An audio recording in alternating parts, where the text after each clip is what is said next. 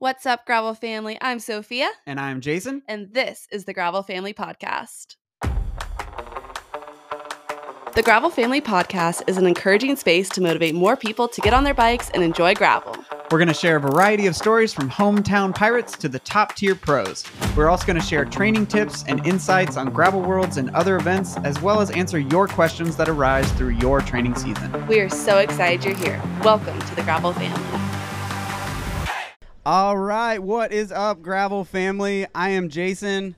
I'm Sophia. And today we are recording live for the very first time in front of Gravel City Adventures right here in Emporia, Kansas at a little bike race called Unbound Gravel. Today we are joined by the Minister of STOKE himself, the director of the MidSouth and owner of District Bicycles, the one and only Hall of Famer, Bobby Wintle. Welcome on, man. It's official as of last night. Thank you guys both. Thanks for having me. Is it electric yet? Like, can you feel the electricity? Oh yeah. Sophia, is your first time? This is my first time, and I had no idea what to expect. I got here last night, and the town was already full of people, and I was like, it's Wednesday. There's still three more days of this. Wednesday. Yeah. So I'm pumped. So I had breakfast downtown yesterday, Wednesday morning, and then today, Thursday morning. And just from Wednesday to Thursday, it's like quadrupled. And it's only Thursday. We got Friday, and then even Saturday. People get in Saturday morning. It's crazy down here. So it's been awesome. Emporia, they embrace it. They love it. From wherever you go. Where are you from? How you doing? The whole town. I just had breakfast with a guy that's from Scotland, but now he lives in Boston, and then another guy that's from Australia and lives in Girona, Spain. And that was just 5 minutes ago at Commercial Street Diner.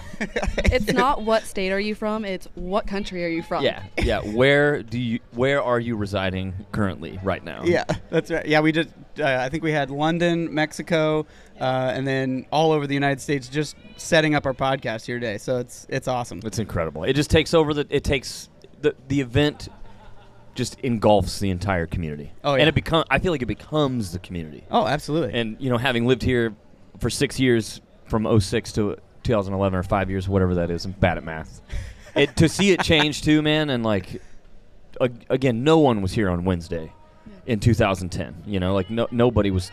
We were talking about it, we were thinking about it, but look, I can't wrap my head around it. It is absolutely electric. Yeah, while we're setting out here, they're getting ready to do a group ride. This is a Thursday morning group ride. Yeah. 2 days, that's crazy. And how many are there today? There's probably over 100 people over there. And I think there are 3 other scheduled group rides on the docket today. Just Thursday. And I think there's 6 or 7 tomorrow. So it's insane. I mean, there's people that come down to these events now that just come to do the group rides and hang out. Yeah. And honestly, as soon as we're done, I'm going to try and get out and ride. Yeah. I haven't ridden here in a while, so I can't wait.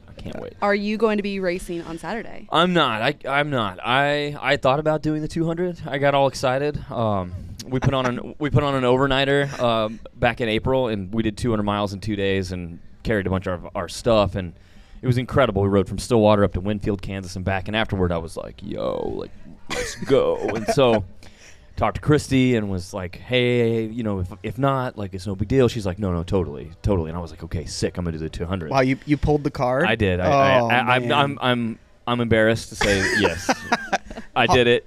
I pulled the friend card. I'm gonna call it the friend card, not the I deserve this card, because I definitely don't deserve it. I called Christy as a friend, and she, as a friend, gave me a spot. Then, beginning of May, I got COVID, first time, actually. So, hey, I had a pretty good run. I got it 2 weeks ago. Yeah. I lasted over 2.5 years. I just started kind of really traveling again, probably got on the airport or whatever. And so, after that, I thought, well, instead of, recovering from this as fast as I can and riding a bunch or whatever, I think I'm just going to eat food and relax for the next 4 weeks. And that's what I did instead. So now I'm going to be in the Easton booth with Matt Hornland from Easton Overland, helping out the expo, and then I'm going to help them with their aid stations on Saturday, the 200. Where are they at out on course? I'll be supporting riders at the aid stations. Oh, at the aid stations. Yep. Got it. Yep. Or at the checkpoint, the checkpoint towns. That's awesome. So how are you recovered? Where in the year do you start thinking about Mid-South next year? Oh man. Or but I know the answer because you're already thinking about Mid-South 2027. So 1,000%. Really, truly, it does have a big dip. There's a big dip, right? And for us, right now we're X amount of months away from the event. Like, we're past it, but we're also still pretty far away from Reg in October.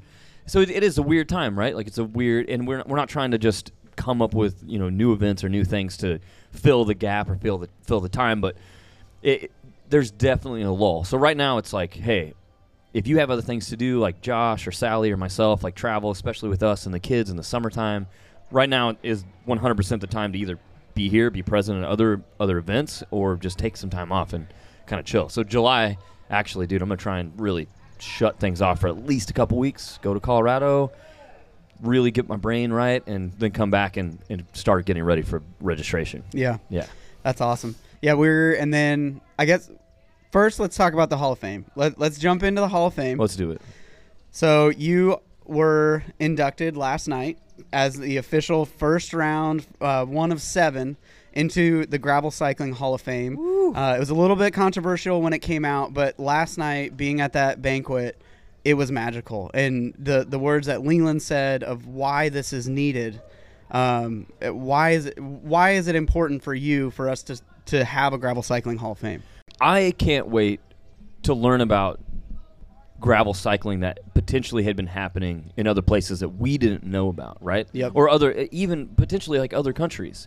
The modern format of what gravel cycling and what the industry has wrapped its arms around truly started right here in the middle of the United States with Trans Iowa and Iowa, with Gravel Worlds, with Unbound, of course, with DK at the time. And so it's like, it's very easy to just look right here, right in the middle. And there's a lot of other things that have been going on. So like my homie Miguel, I've become good friends with Miguel, and I met him in 2020. That's been doing the Grasshopper series in California. Yep. I had no idea. He's OG. Yep. And is it like mixed surface for him? He's got some single track. He's got gravel. Majority is gravel, but he's got paved roads too. But I mean, it's along the same vein, and he's been doing this for 20 plus years. So I mean, I'll be honest right now. I'll just say it. I'm gonna nominate Miguel next year if he allows me to do it. And so I'm excited about one specific place to gather, not only for history's sake, but then also for celebration's sake, to say, hey, like, your efforts should be celebrated and they should be awarded. And then like last night, gathering around all these people that we've all been doing this thing and working so hard just because we love it, just because we believe in the roads, just because we believe in the people, we believe in the idea of movement on these gravel roads. Look, we all got to sit in that room and have dinner. My mom and dad were there, my kids and my family, my wife, and everyone else, dude. And I said it from the stage, like, I truly feel like this is chosen family. Absolutely. And now you guys have a podcast. Name the Gravel Family Podcast. It's so good. It makes so much sense. And I don't know, it's like the Thanksgiving that you want to go to, Yeah. And last night was beautiful to hear everybody's ideas and perspective and like why they've done it for so long. And I don't know, man. It was beyond. I don't even know how to say how humbled I am to be a part of that first crew. It's crazy. I think a common denominator is that it didn't happen alone, For sure. Everyone that was on that stage said, this isn't about me. This is about the people that got me to this place in my life. So who are those people in your life that got you to this point? Who got you into cycling? Who has encouraged you through the years? 100% Crystal, my wife, Crystal Wintle, and her dad, my father-in-law, Billy Carnahan. They got me on a bike for the first time in 2005. I mean, I was playing music and was running a little bit, and they'd got me into some 5Ks and 10Ks, but they were like, hey, we really want to go on a 20-mile ride. And I was terrified of doing that because it was the mindset for me of running, and I was correlating the two kind of efforts, which, as we all know, are not anywhere close to the same. So they got me into riding for sure. But then when I got to town here, Leland Danes and I started riding mountain bikes together, and then I fell in love with that too, by the way. And I would still say, and it's funny that Reba said that last night. She's like, I'm still a mountain biker. And she made that very clear. But she's the first person to be in the Mountain Bike Hall of Fame and the Gravel Cycling Hall of Fame. And we're having her on at 11 today, and I'm excited to talk about that, of being in two worlds, of cycling. You're all in cycling, but you're in two different worlds a lot of times, two different communities, and it was special to hear hear what you said. For so many people, I feel like mountain biking is a gateway drug to gravel for some reason. For sure. I think it comes from both ways, but there's something, and that she said that too last night. Like, it's different. It is different than traditional road cycling, of course, in so many ways. And it is definitely different than mountain biking too. I mean, like, completely, but it is this weird, and I've been saying this for 10 years, it's this weird mix because you have to stay switched on the same way you do when you're mountain biking because you have to pay attention. The road surface has changed. The roads are never the same because of weather, rain, water, whatever. And so, or road grading, you don't road grade a paved road. Like, you go ride a paved road most of the time, unless there's a new pothole, it's the same. And like, and that's fine. I'm not saying it's boring or bad. Hashtag unlearn pavement. I'm just saying that you have to pay attention, and it's cool. It gives you this unbelievable mix of being able to switch off and just ride and get lost in your own thoughts or get lost in the landscape and really, really experience everything around you. But then also you can't completely go off the radar with your mind or your brain. Like, you have to stay switched on, and that to me makes even a straight road feel like it's not straight. Because people look at our courses sometimes and they're like, man, that's a really long stretch. Like, that's like 10 miles in the same way. And I'm like, yeah, when you get off that road, tell me how it felt. Because it doesn't feel like you're going straight at all. That's the hilly part. So tell me, Yeah. So anyway, Leland really got me on the dirt, and I will say this too. Like, I at heart also am a mountain biker. Like, I'm not nearly as good as Rebecca Rush at mountain biking, or I'm not really as very good. Few are. I'm not as good at probably anything that she does in her life. I'm not as good as her. But then, Matt Brown at High Gear Cycler, I'd been begging him for a job forever and ever and ever. I finally got a job there in 2009 when we were going to Emporia State. But he was, of course, throwing group rides, and I went on a group ride and on my mountain bike, and that was pretty much it. It was like, okay, no cars. These Flint Hills are insane. This is incredible. You were hooked. Yeah, 100%. So then Leland got you into it. What year did you start MidSouth? So MidSouth started the preparations in 2012. Mm-hmm. And the first one was March 9th, 2013. So this was year 10? Yeah, this was 10. That's crazy. This was 10. How fast did that 10 years go? So fast and so painfully slow at the same time. It's gone by. Seriously, I can't believe it, dude. Like, blink of an eye. And also, just each year goes by so fast. As a promoter, people that go to events, you think about it, and you're training for it. But as a promoter, you're thinking about it every day. Every day. The second you wake up in the morning, you're thinking about it till when you go to bed. You're thinking about it, and you're doing that for 364 days a year, and then all of a sudden it's there and gone, and you're like, wait, did I just fall asleep and missed it? Like, what? You, even though you're exhausted and tired, you're like, let's do this again next weekend.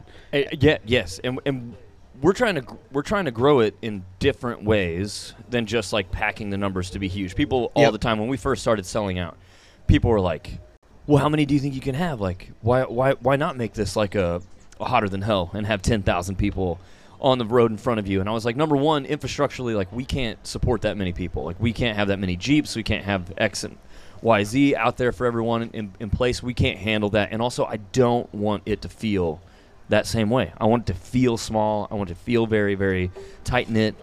I want it to feel different than that, very intentional. It's quality over quantity. Yeah, absolutely. And also, like, we've added the run, we've added the double. You guys are doing the same thing this year. I think that's so cool. Next year, we're doing a 5K and a half marathon on Friday. I want thousands of runners. Well, dude. To be fair, we were going to do that too, so we're not copying you again. Good. No, good. Great. Again, that's the best form of flattery, right? Anyway, the only thing that I care about at the end of the day with thinking about the event, literally morning to noon to night, is that I want to keep it fresh, not only for myself and my team and things like that, but I want to keep it fresh onto the eyes for the entire community and also for people that want to be participants, right? So, like, how can we do that? How can we not, like, overdo it, but how can we do it intentionally in a way that really makes sense as a whole? And yeah, man, like, it's just thinking about new courses, different bands that I want to play, like conversations with sponsors and stuff, of course, now take up more time than I ever imagined. But it's like, again, I keep saying this, man, but we're just getting started. Like, we're just getting started. Like, what does this thing look like in the next 10 years? No, there's no telling. And it's completely up to us. It's ours. We can decide. And the great thing another thing that was said last night, I think Chris Gogan said it, that was like, you can do this too. You can create these events in your small town. It doesn't have to be a Bobby Wintle or a Hall of Famer. Those aren't, because when they started, right, it was nothing. Like, nobody it was nothing. Nobody knew who we were when we moved to Stillwater and did this, and no one were riding gravel roads in that town. So it's so sick that you bring that up, because we have more gravel roads in the United States of America by far and above than paved roads. So more than likely, outside your community, somewhere close, maybe a short drive if you're in like a metro area, but you could do this too. And you could set it up at like a lake, or you could meet a landowner and you could have it there. It doesn't have to be exactly the way we do it, even though I love the way we do it. But yeah, like, I'm thinking about throwing like a hometown ride that's free in my hometown in Parsons, Kansas. And I want to ride to Big Brutus. Big Brutus is this huge, huge shovel, basically this big backhoe shovel. It's massive. And anyway, and it dug all the strip mines for like coal and stuff in southeast Kansas. And now it's just sitting there because it's so big they couldn't really move it.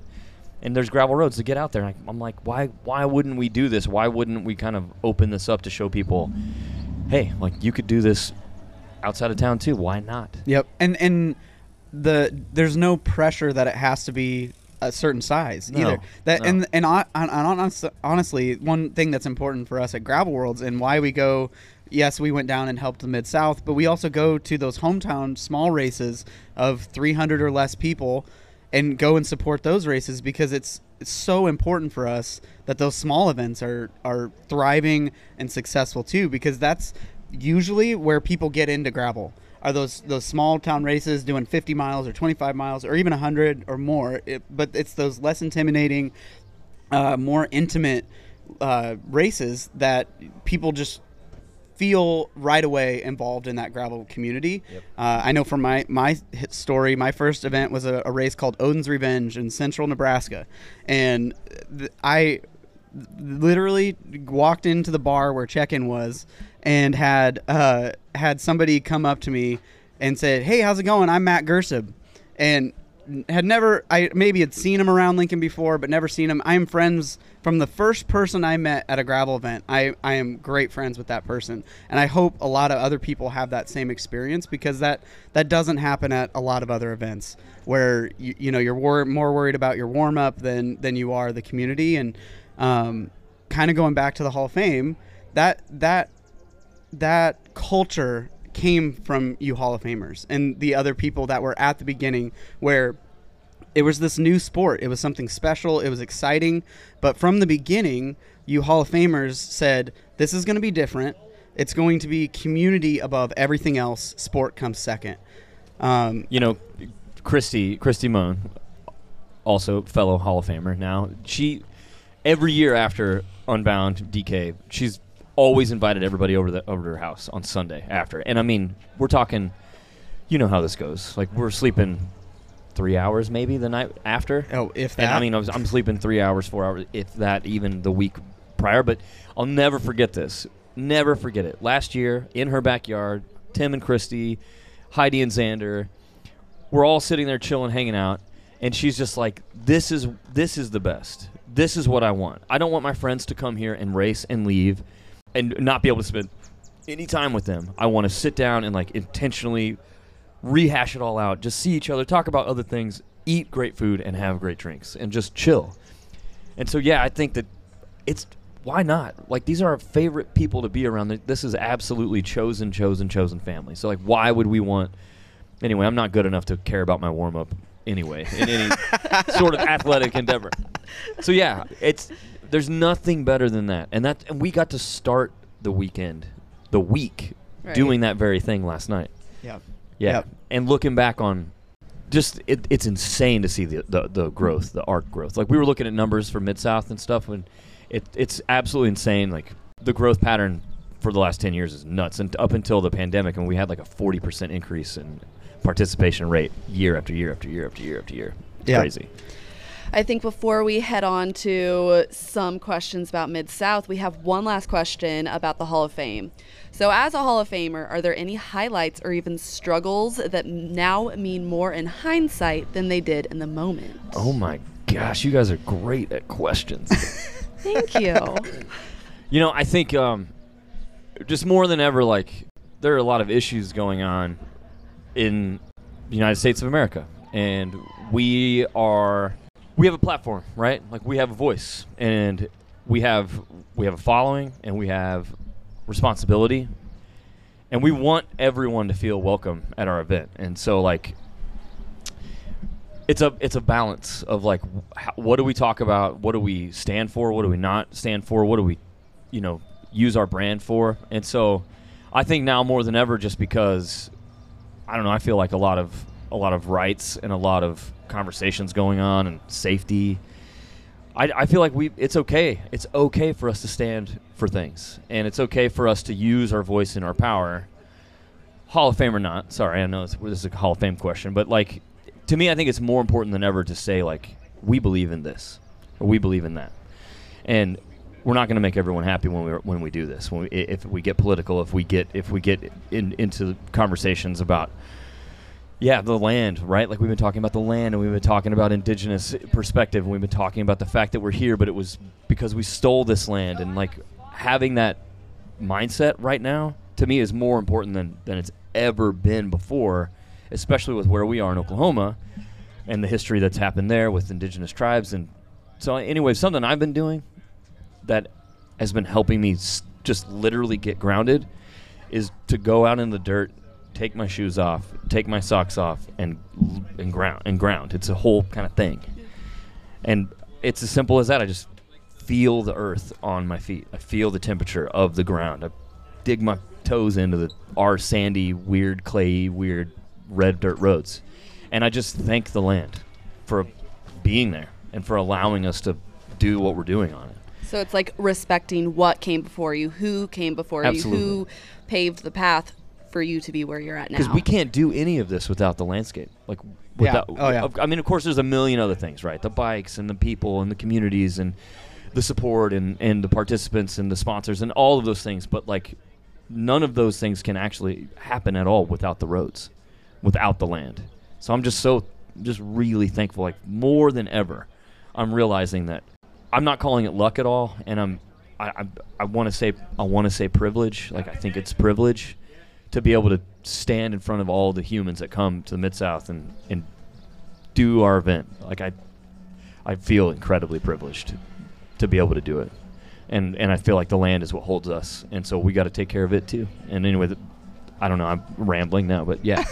Well, that's actually one thing I wanted to talk about, because you were very proactive in the name change of your event.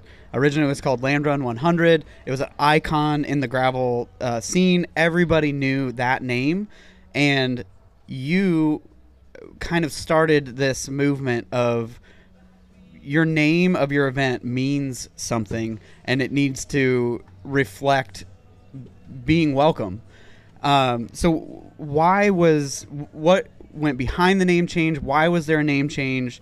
It's now called the Mid-South.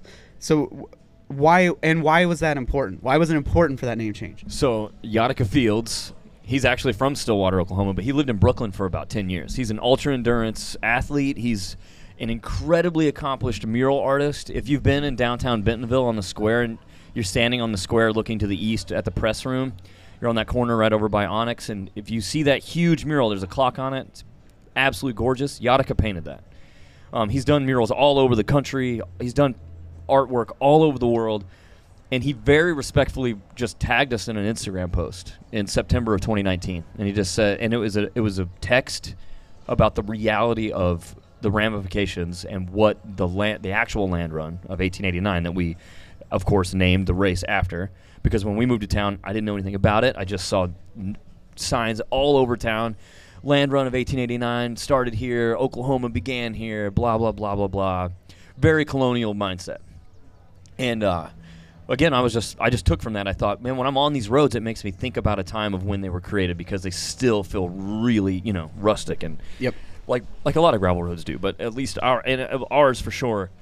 Something about, like, I don't know, the tree coverage and the red dirt and like the just, it seems like the lack of maintenance makes it feel that way even more so. And so that's why I picked the name in the first place. Very simple. It seemed straightforward. And it also had kind of the same, like, hard vibes as Leadville 100. Yeah. I was like, yo, it kind of gives me that same, like, phonetically it makes sense, right? Not Yep. only do the words have meaning, but the way it rolls off your tongue, the way it sounds, the way it feels. It brands easily. From the music perspective, like from my music background, like all those things matter, like lyrics and the way a song feels and the way a word hits in a certain moment. So I was trying to pull from that whenever I first came up with the name. But Yadika put up this text box on Instagram. It just had the realities of, like, this was the final, like, nail in the coffin for indigenous tribes in Oklahoma that were promised this land in perpetuity as long as the grass grows, as long as the water flows. And, you know, over tons of different broken treaties and land allotment and, dude, so many things that I didn't know anything about until Yadika posted this little blurb and tagged. It was just like, this is, the land run was terrible, basically, in summation. At Land Run 100, he tagged us.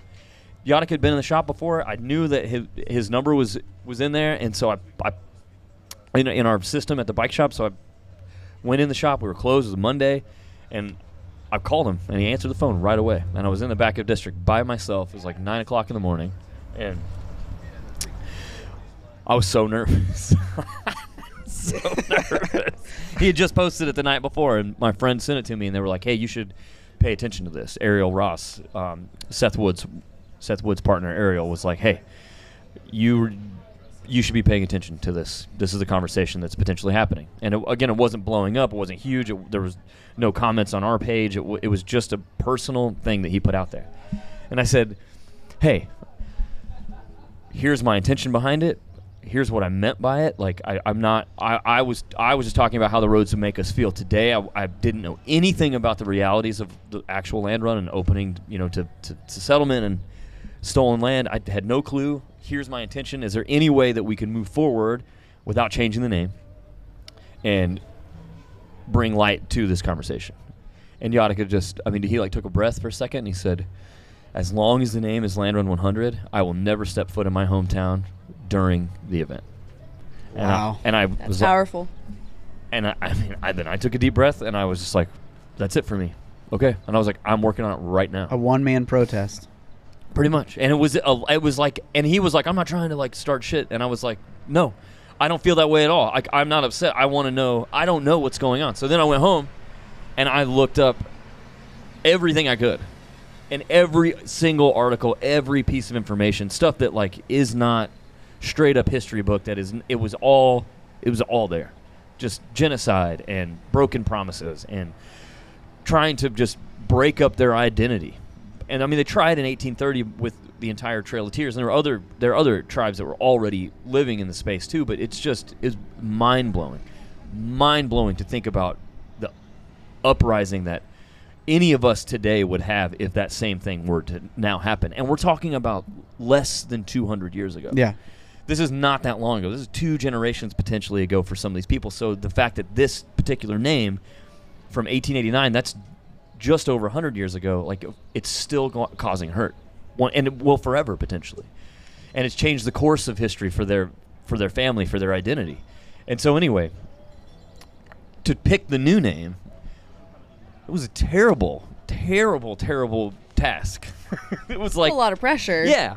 Let's take an internationally known thing, like you said, like I'll say it, I guess, iconic event brand, and let's start over. What's that look like? So I was trying to pull from within something we already had. And my very first Instagram post, again, let's go back to Instagram, for Land Run 100 was back in, I think 2014. Like, I really didn't get into it right away.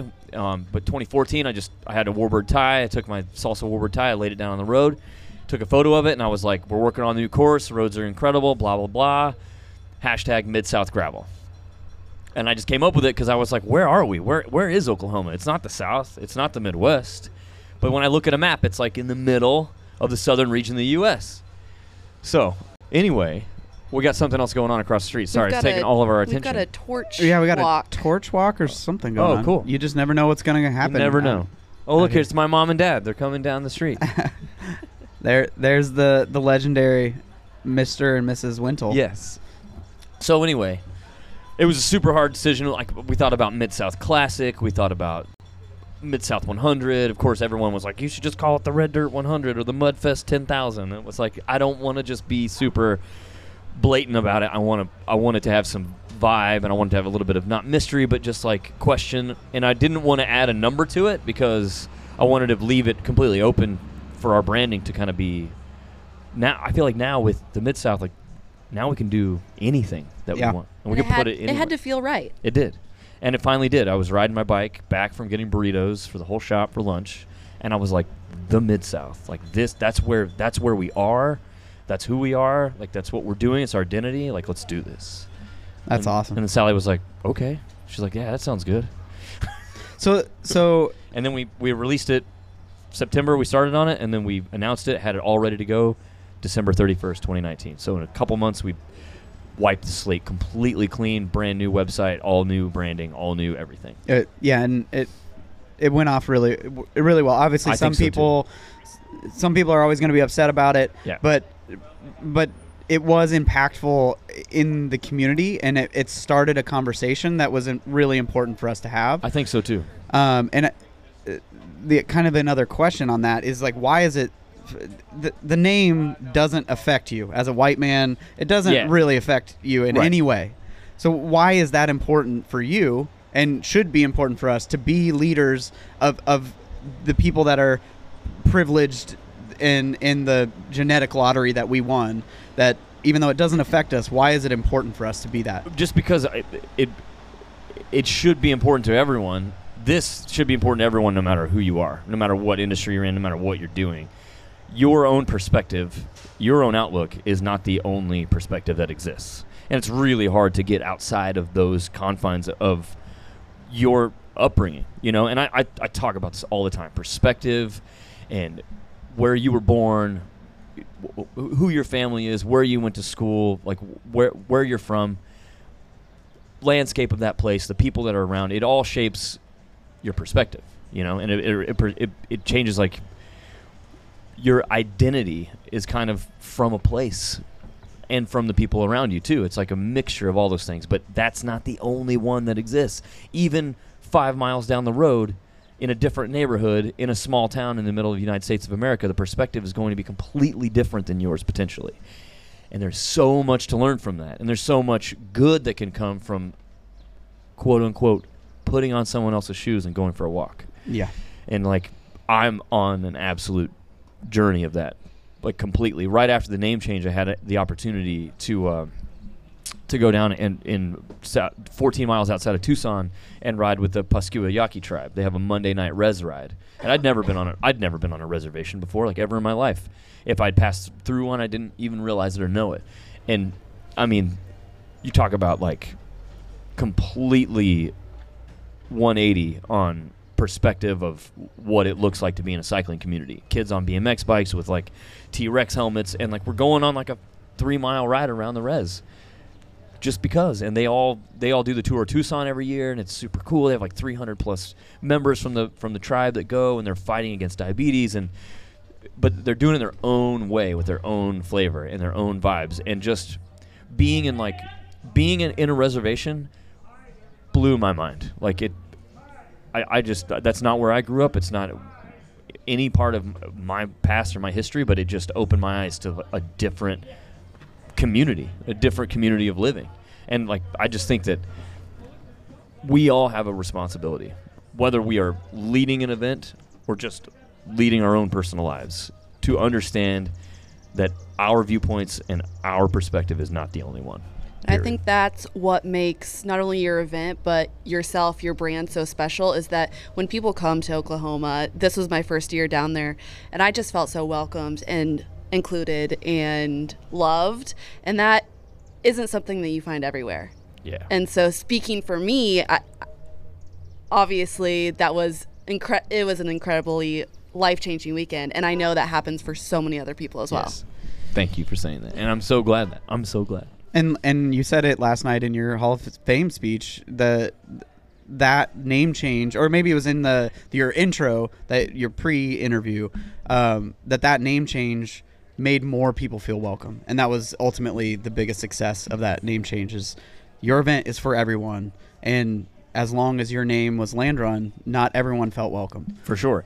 And just because of, I believe, the history, and also a lot of these individuals didn't feel like their voice had any power. So they didn't feel like saying anything was going to make a difference. But that's also not true. Yeah.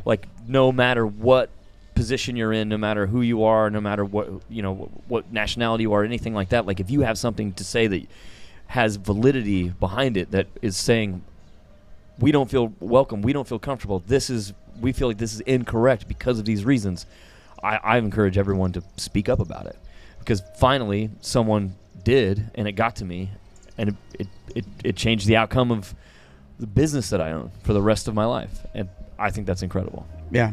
If you see something that you don't agree with, it's okay to reach out. And the way he reached out, the thing that's important is he reached out to you in love. Totally. And the second you reach out to someone or yell at someone, or just, no matter what the conversation is, if you go out to them with love, they're more likely to listen and have a conversation with you. Not everybody's going to do that. There's bad people everywhere. But if there's something that you want to see changed, just lead with love, and you're more likely to make a change. And I didn't want the conversation to be on the internet, and that's why I called him. Yeah. And I had that ability to do so, and that isn't always the case. But I've done that before as well. If we get a little feedback, it's like, I got your number. I just call them and just say, hey, it's easy to type things and get upset on the internet. Let's just talk and be human to human. And I think our devices separate us quite a bit, divide us. But we could take that tangent and talk for days. But let's talk the double-double. This has been an epic thing to be part of. How did it come about? So Jason got a hold of us. So we've had the double since 2017. We started a 50K in 2016. I had a runner here last night who's done the event 3 times, done our 50K 3 times. And he was just like, thank you for adding running into your event and for sticking with it. Yep. And, honestly, I have to give all of that credit to our running community, because they were all riding too, but they were like, hey, we've got this trail run that happens at Lake McMurtry, but we think this is the coolest thing. We want to be a part of it. And a few friends, Arthur Elias, who's ran the 100-mile actually before, a couple of years ago. He ran the 100? Yeah, 26 hours or something. It was crazy. we sent him off at the rider meeting on Friday night. It was nuts.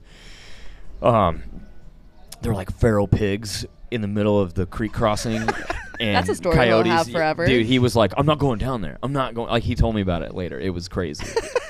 He rerouted and just around one little mile section, which I was like, that's fine. You're not even. There's not a race happening. You ran this 100-mile all by yourself.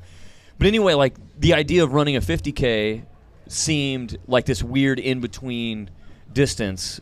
It's not far enough for ultra runners, but it's definitely really intimidating for marathoners too, or half marathoners. And we thought, well, let's do that. Let's do a 50K. We have this 50K route that we all love to ride already, that we think is the hardest, the best we could possibly do.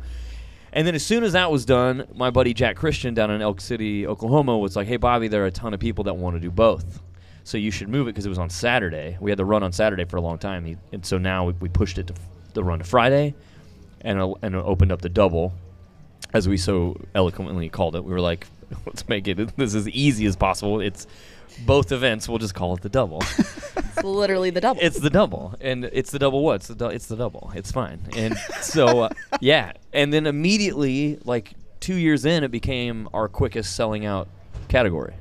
And people love it. I mean, this year I think we had 125 signed up. Just for the double? Just for the double. Yeah. Which is nuts. And it's always, and we've kind of capped it around there too, 100, 150.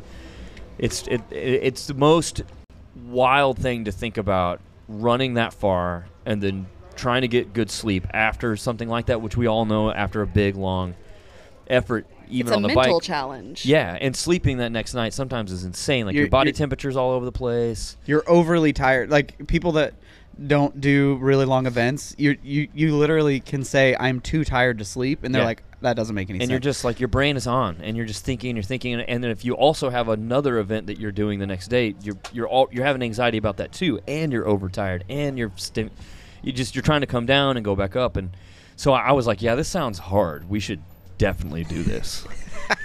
So it's been going on since 2017, and it's like, it's the wildest thing. In 2017, the first year, we only had 3 finishers, actually, because it was so bad. That was the brutal year. Bad.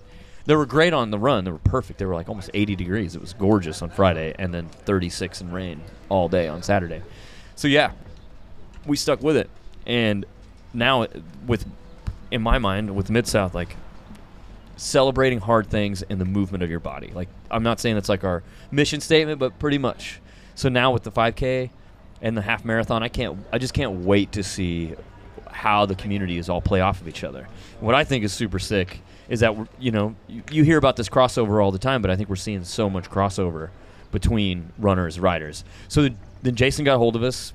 What month was this? I don't even remember. October, November, maybe? Yeah, and was like, yo. No, it was before registration, so probably late September. We're going to do this. What do you think about combining them? And truthfully, like, we've never partnered up. Like, we've had so many events ask about series and, you guys could be the Oklahoma State Championships. And I'm like, no, thank you. Not interested at all. But then the idea of, like, combining the top times for non-binary women and men that all are coming to do both doubles with a gap this far apart, I'm like, this is crazy enough that this partnership, like, it makes sense. It's crazy.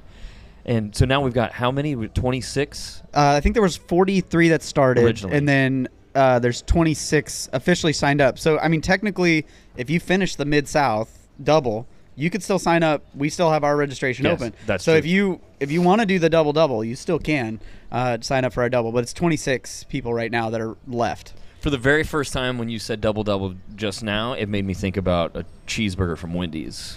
That's exciting. They'll definitely deserve a cheeseburger from Wendy's after the double. So, I mean, one thing that you and I talked about that was also really important with this, doing the double, 2 very fiercely, from our beginning, very fiercely independent races coming together. A big part of that was the symbolism of coming together. We have talked before, and one thing that we have seen is this kind of that ugly head of division sneaking its way into gravel. And competition. And the competition of like, well, I only go to Mid-South. I only go to Gravel World. I only do Unbound, or I'm a BWR guy, whatever it is, or, Oklahoma or Midwest versus East Coast. It was this, it just was just a little bit. And it's like, that's kind of what started a little bit of a downgrade in a lot of other cycling genres or other sport genres.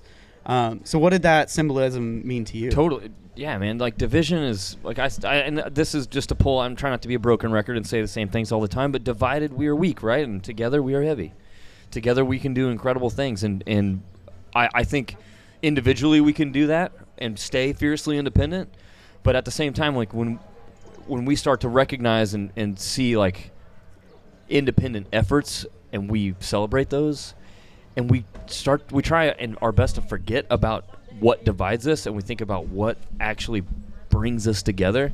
I think that's the basis of the double for sure. And the Oasis is like getting lottery tickets during Gravel Worlds. Like, the grassroots nature of Gravel Worlds has always been a huge influence at Land Run and Mid-South for sure. So I agree with you, man. I think like our ethos is so aligned, and both our events are incredibly hard for different reasons. And so I just think the symbolism of yes, 2 independent, very much Midwest events, Mid-South, Midwest, whatever. Nebraska's Midwest, right? Oh yeah. I think it's a beautiful partnership. It's a beautiful partnership of what is now, I think, the hardest thing that's happening at Gravel Worlds, and for sure the hardest category to sign up for at the Mid-South. Yeah. And while you were talking, one thing I thought you brought up the Oases. So Sophia and I and Corey were down at Mid-South, and bringing the Stoke at your event, bringing the heat, and your team's going to be up at our event. Giving out Bobby hugs. Giving out Bobby hugs. Yeah, if you're coming to Gravel Worlds, you might get a Bobby hug this year. I'm going to hug a lot of people. There's going to be a lot of hugs. And I think the other thing is both our events are better because of this. There's things as promoters you see that the average person doesn't see. So I know there were things at MidSouth that just needed to get done and you needed help with, and Sophia and I were able to help there. Not anything against your team, because everybody's so busy on a promotions team. Absolutely. And you can't have enough people on the team the week of an event. And your team being up at Gravel Worlds is only going to make us better, because there's going to be something that we only have 2 eyes per person. For and sure. Having your team out there being like, hey, this checkpoint, they're out of water, you need to get out there. And inevitably happens all the time. Yeah. And so I think ultimately too, our events become better because of this. I agree too. And it just gives us another thing to talk about, which is fun. Like I said, keeping things relevant, keeping things fresh, thinking about how, who's benefiting from this. I always think about what decisions are we making as an organization, and how are they affecting our participants. And our participants are our customers, right? They're our friends, they're our family, they're more than just that. But they are the ones that are like, hey, I'm deciding to open my wallet or my purse or whatever and spend money to go be a part of this event. So we coming together and saying, hey, we're gonna partner up for the very first time ever, I think gives an experience and gives a connected kind of inclusive vibe already before Gravel Worlds is even happening. Yeah. The double started in snow in March. They started running in snow on March 10th, and it's going to end likely in the fires of summer. We're exactly halfway between this challenge. It's a 6-month challenge for these people. Yeah. So what are you most excited for? That now that MidSouth is done, going to the Gravel Worlds, finishing double, what are you excited for this finish? Man, I mean, it's not a numbers thing. I'm not worried about that at all. But I am admittedly super excited to see how many actually finish both. Yeah. And to see who comes out on top. We've got some local Stillwater peeps. Yep. Dude, Marshall Shaw is up there. He's incredible. He's a urologist, actually. So he does vasectomies for a living. and dude, Marshall, I don't even know where he gets the time. I don't understand it. But he's killing it. He's right up there. So of course I'd be a liar to say I'm not rooting for my hometown people. I think first or second place in the current double now is a Lincoln lady. Oh, yeah. Jessica. Yeah. So it's we both got hometown people rooting for. And our next guest after Venny with Cantu, she's in third. So it's we've got people that we know that are in the contention, and it's also the split, the time, how close it is insane. The men's podium for the double. Your double alone, 40 seconds. Yeah, 40 seconds that split 1, 2, 3. Yeah. That's 50K run and a 100-mile bike ride. It was divided by 40 seconds. That's insane. But then our the double, sorry, a lot of doubles, I apologize. But the double is, I think, divided by 4 or 5 minutes for the men's podium, and the women's podium is under an hour and a half. And that's one bathroom break gone wrong. Yeah. For you to win or lose potentially. Well, and an hour and a half for the women's podium is that's incredibly close. When you got a 50K ultra and 150 miles of biking, an hour and a half is nothing. So it's literally anybody's game. Anybody's game right now. So it's a toss up. I think also I think the thing I'm most excited about, dude, is seeing a double happen at another event. This is the first time that in my brain that this same format is happening at another event, and to me that's super exciting. Yeah. So I just can't wait to kind of see how that all comes together, because I remember what it felt like to have our first double participants, and I was just in awe of these individuals. You're doing something that I've never done, that I can't actually fathom or wrap my head around at this moment, and you're coming here and you're gonna literally empty out everything inside of your soul to get this done. And I think for you guys, knowing that, seeing those people line up at your event on Friday morning, it's a sick feeling. We're doing something special for the people doing the double or the double. They're going to have a different colored name badge. So when they come across, we know that those people are doing the double and they finished. So we're going to be able to see them at the finish line. There's so many people. That's it's exciting. we want to be able to be that person's awesome. They just finished the double. Yes. And a little bit crazy. Can we have a little hint on what the trophies are going to be for the double? I know there's been a few questions about it. It's a jar of dirt. It is. I brought a 5-gallon bucket of the most beautiful, sandy, ridiculously soft, gorgeous, intrusive red dirt that's getting all over my van right now. And so we're going to have a jar that's half Lincoln White Rock and half Stillwater MidSouth red dirt. It's perfect. It's pretty sick. It's the icon of both of our events. Like, it's everybody's like the red dirt or the White Rock of Nebraska. It's like the icon to what, and what's a better trophy than a jar of dirt? That was one thing we talked about. Literally came from the course. Yeah, and we're like, morning. do we make this epic or something kind of silly? And it's like we ended up doing both, because it's like what person brags about having a jar of dirt other than the person that does a double? That's they're like, my whole soul is actually inside this jar. It sums up the spirit of it. My blood and tears might actually be in this dirt right here. Is my Horcrux.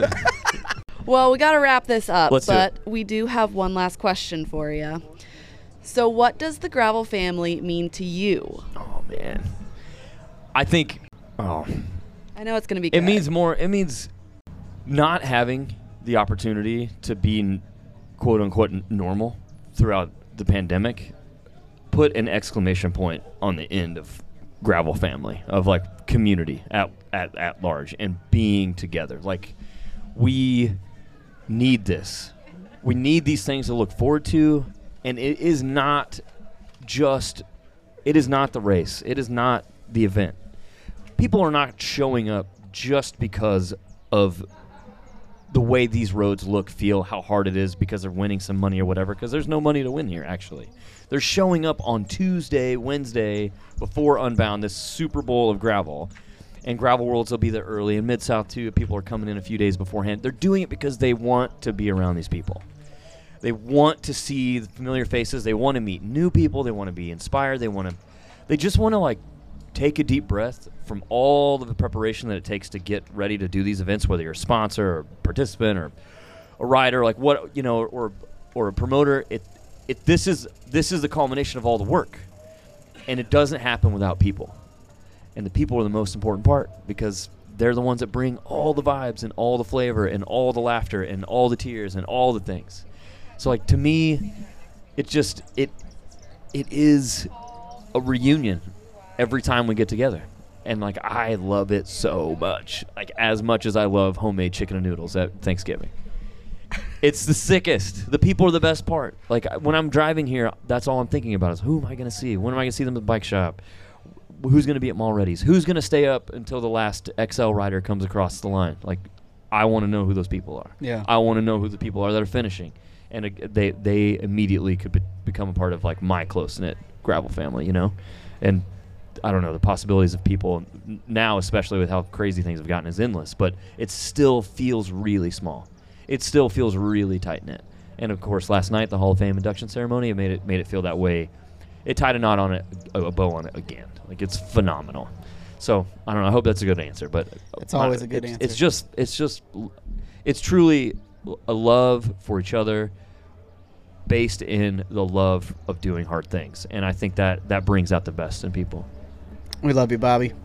Because isn't it like, no, I'm not going to say what I was going to say. Thank you. No. I probably need to thank you. I don't know what you're going to say. Just movement, like what I was going to say really is like there's all for me, standing still, being still for a moment is good, but when it becomes the norm, like that's death. And so the gravel family to me is encouraging. We're all encouraging each other to move and to live and to experience life. So that's what it means to me. It is the opposite of death. It is life, and it's sick. He had to have taken it to another level. I knew he was. I knew he was going to. It was in there. I knew it was coming. I knew whatever was going to come out of his mouth was going to be real good. Okay, well, we're going to wrap this up. Thank you so much, Bobby, for being on the Gravel Family Podcast. We love you. It's an honor. Love you both also. It's an honor to call you friend. You've been such a mentor for me in my career as a promoter. You mean more to me personally than you'll probably ever know. So thank you for all the lives that you've changed through your event. Thanks for being on. Absolutely. Thanks for having me. Let's have a great week, huh? That's right. And again, thank you so much to Gravel City Adventures for letting us record outside. If you're ever in Emporia, if you're in the area, you need a bike or you need any work done, please look at Gravel City Adventures right here in Emporia, Kansas. We'll see you on the next episode of the Gravel Family Podcast. Gravel Family Podcast is a Pirate Cycling League production. Gravel Worlds and Pirate Cycling League are owned and operated by Gravel Adventures LLC, Lincoln, Nebraska. For more information on Gravel Family Podcast, visit www.gravelfamily.bike. For information on Gravel Worlds or Pirate Cycling League, go to www.gravel-worlds.com.